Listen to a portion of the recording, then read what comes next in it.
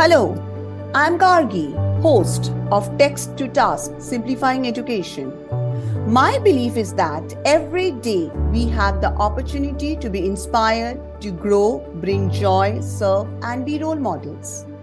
Thank you for joining me today. Please share the show. While sharing, DM me on Instagram so that I can say hi to you. For daily updates and inspiration, follow me on Instagram at millennial_teaching learning. In today's podcast, we will travel to Myanmar, more commonly known as Burma, in Southeast Asia. Myanmar's ongoing humanitarian crisis affects almost 5 million children who need immediate support and assistance. There is a severe lack of respect for children's rights, which threatens their lives, well-being, and prosperity. I am joined by an educator from Myanmar in order to gain a deeper understanding. I am pleased to welcome our guest today, Saw, a young English language teacher from Myanmar. As a teacher, he has been involved in community-based preschools and private language institutions over the last 10 years. His main focus is teaching communicative English and professional development. He organizes language programs for youths in need, teacher trainings, and helps reform community-based preschools. I appreciate you taking the time and courage to join us and speak on such an important issue. Thank you, Saw, for joining us today. Thank you so much for inviting me to this as well. So let's get started. My first question is, what influenced your decision to pursue a career in teaching and education? Actually, to be honest, it is just like a kind of generational process, to be honest, and it is just like a kind of genetic thing. My grandfather has been an English teacher, my aunt as well, and now I am becoming the English teacher. So it has been the third generation in my family, and it is the kind of thing that happened to me. And this is the first part. And the another one that I decided and that I chose to become a teacher is that like after I have passed the matriculation exam, it is quite an important one in our country. And then I try to attend some of the English language classes, and they're quite fun. They are quite interactive, but I see they were lacking some of the things that I really desired. Like those kind of things are interactive activities, 21st century skills, and especially the most important one is the very small language classroom. So we didn't have such a kind of things in our town or in our city at the time. So that's why I decided to start it. I decided to start a very small English class. And at the time, the room was quite small. And we started it and we tried to give the youths to have the opportunity to meet each other, but not in a very large classroom, just about limited student. And we just accepted only about 12 students at that time. And there were 12 students in the class. They did different kinds of activities. They try to learn different culture at the same time, and they also learn English in the modern and 21st century in the 21st century scale. I really like that, and this is my inspiration to get started, because at that time we didn't have such opportunity to outreach our program, or maybe to expand our knowledge in a very fun and interactive way. So that's why I started. So that's why two reasons. The first one is because of my family. There have been some teachers previously, and now the another one is we needed it. We needed it that time, and I started to be a part of the teacher and to be in the educational field. Great. You are a true leader, I will say, that you have taken up the path and you have taken up the cause of spreading language learning. Can you describe how a typical day looks like for you at school, be it online or in person?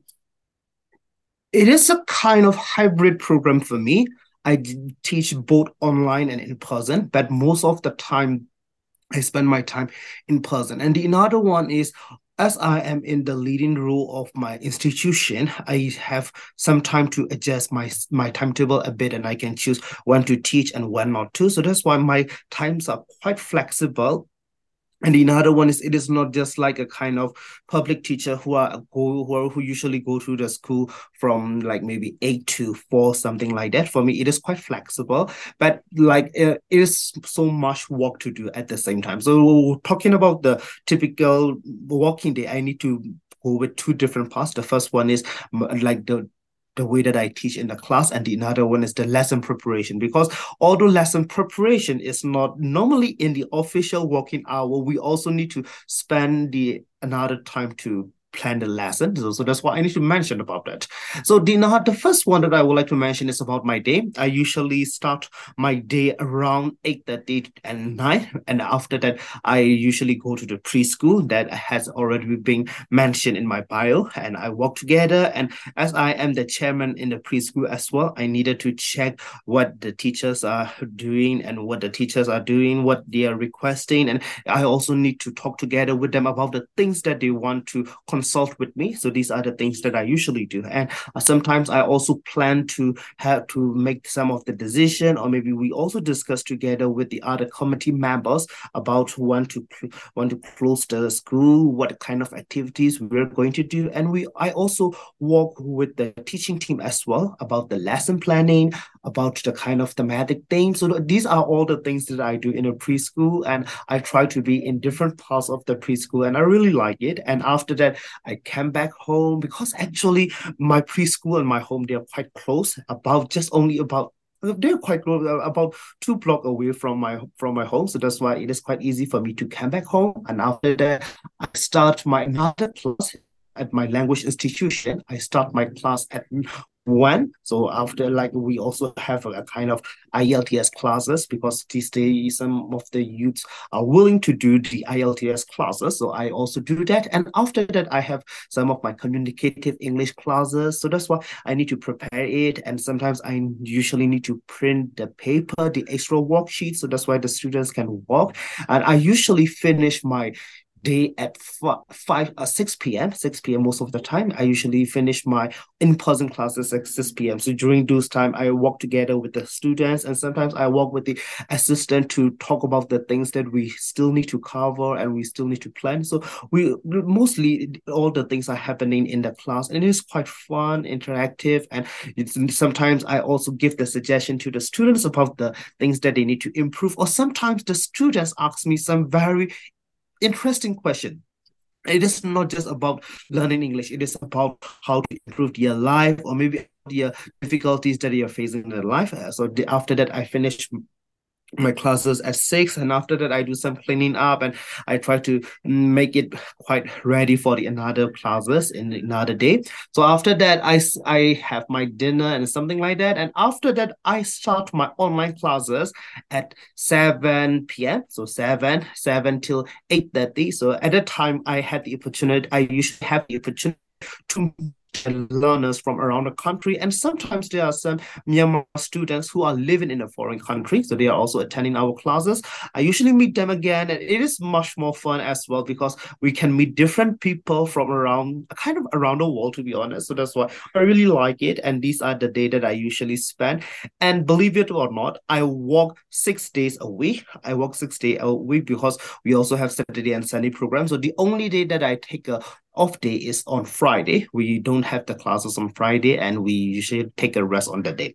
And then sometimes I'll also spend extra hours for the lesson planning, about thinking what to teach, or maybe doing some cutting for the paper or something like that. So we also spend those kind of things part in hour, and these are the day that I usually spend on my typical working day. Okay. It's admirable that you are sharing your knowledge with others. My next question is, which topics in the curriculum do you enjoy teaching the most? As I teach most of the communicative English classes, speaking is for sure my favorite thing, because it is so much fun to do different activities. Actually, in the other skills, we still have different activities to do, but for speaking, it is much more fun because whenever you do the speaking activities, it is not just about speaking about the topic or just about those things.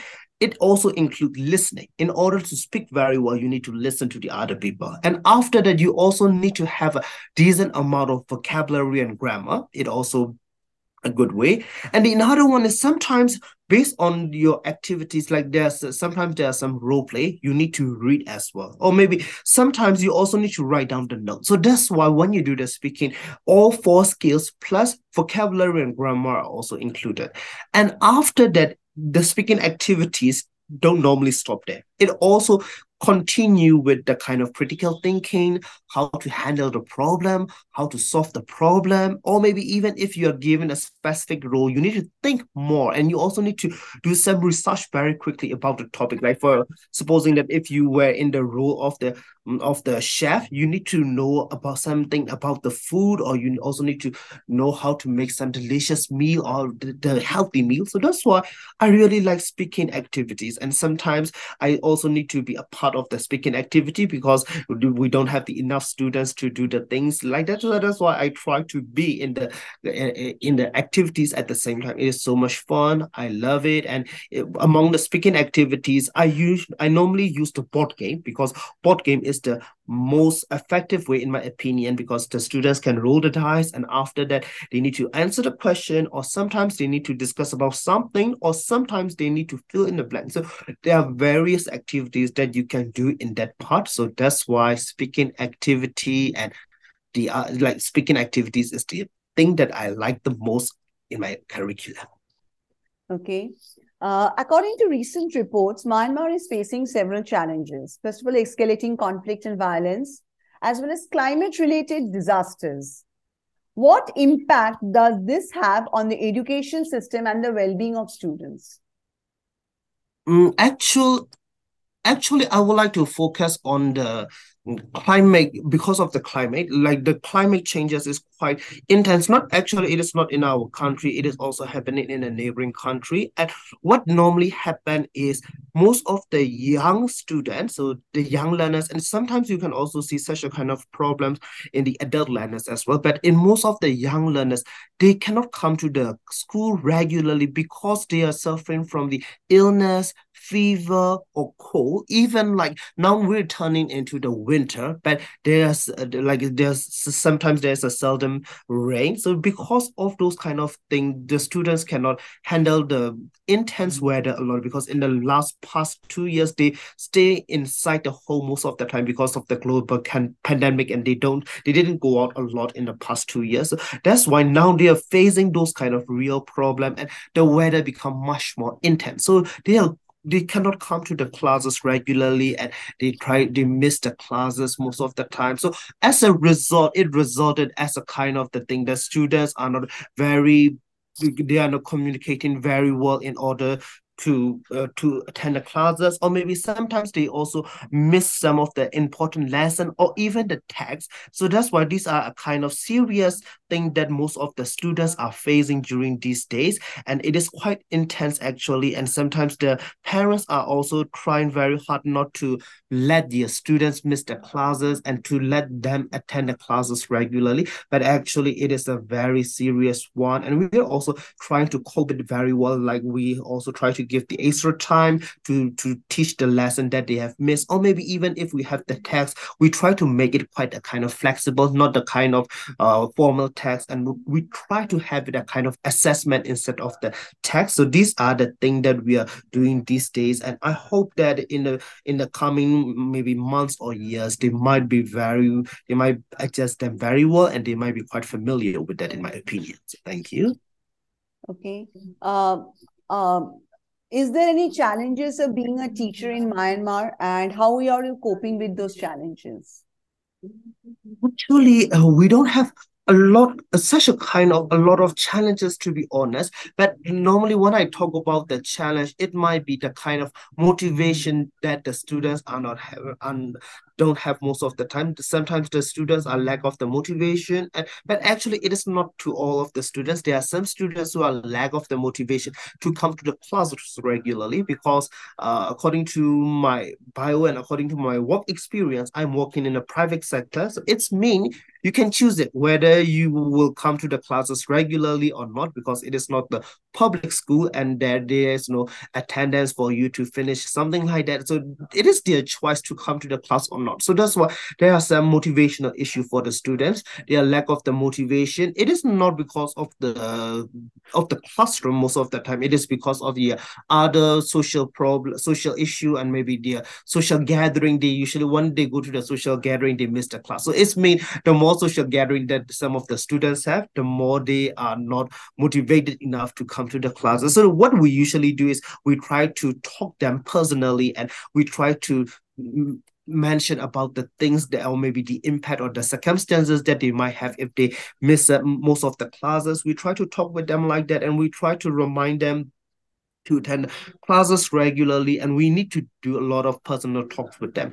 And the another one is about like the misunderstanding of the parents is also another problem.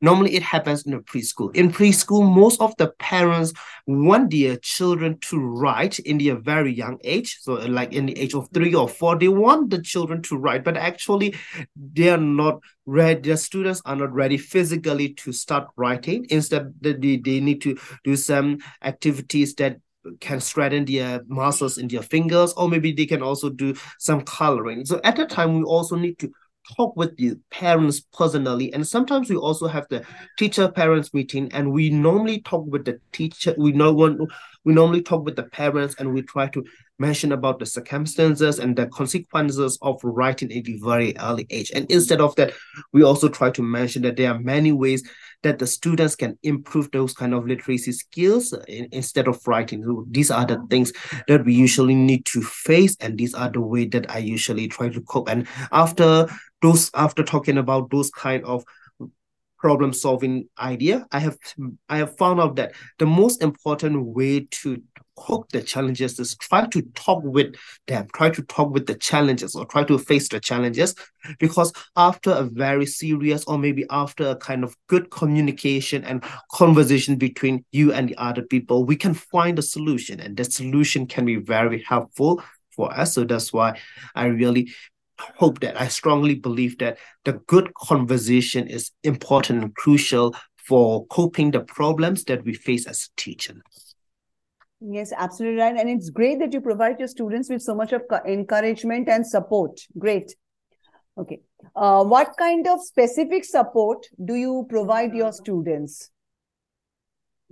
The first one is the emotional support, to be honest, because there are some students who are facing some difficulties, like some students, because of different situation, they don't want to continue their schools. So sometimes we need to talk with them. So if you are not going to continue the school, what are the choices that you might have, and why don't you want to continue this school? We normally talk with them, and because talking is very important for us, and we need to talk to each other, and like sometimes we sit together. I try to listen to them. It is very important. Emotional support is the most important and the crucial thing as well. And the another support that I usually do is it is a kind of fun as well. It is also related to the emotional support, to be honest. We usually give them small treats, especially when there's Halloween. We are ready to give them some candies, and Christmas is coming, and we're going to give them some small gifts as well, because it also gives them the opportunity to learn about the different culture at the same time. So these are some of the things that we usually do in the class. And the another support that I would like to give to my students, and that I usually give, is I try to give them the best opportunity to learn. If after you have learned in my classroom, and you might experience something new, something, the kind of activities that you might have never had, or that you might have never experienced in your life. And these are the things that I would like to support to my students. And last but not the least, I really would like to give them the best experience, or maybe the best future in their life. So that's why I try to teach them the best. I try to give them the best idea, and I try to give them the best, or maybe as much as I can. So these are the things usually provide, and these are the support that I usually provide to my students. Okay. Thank you. I'm grateful to hear about your work. It's really that so much support you're providing your students, and I think they are blessed to have you as a teacher.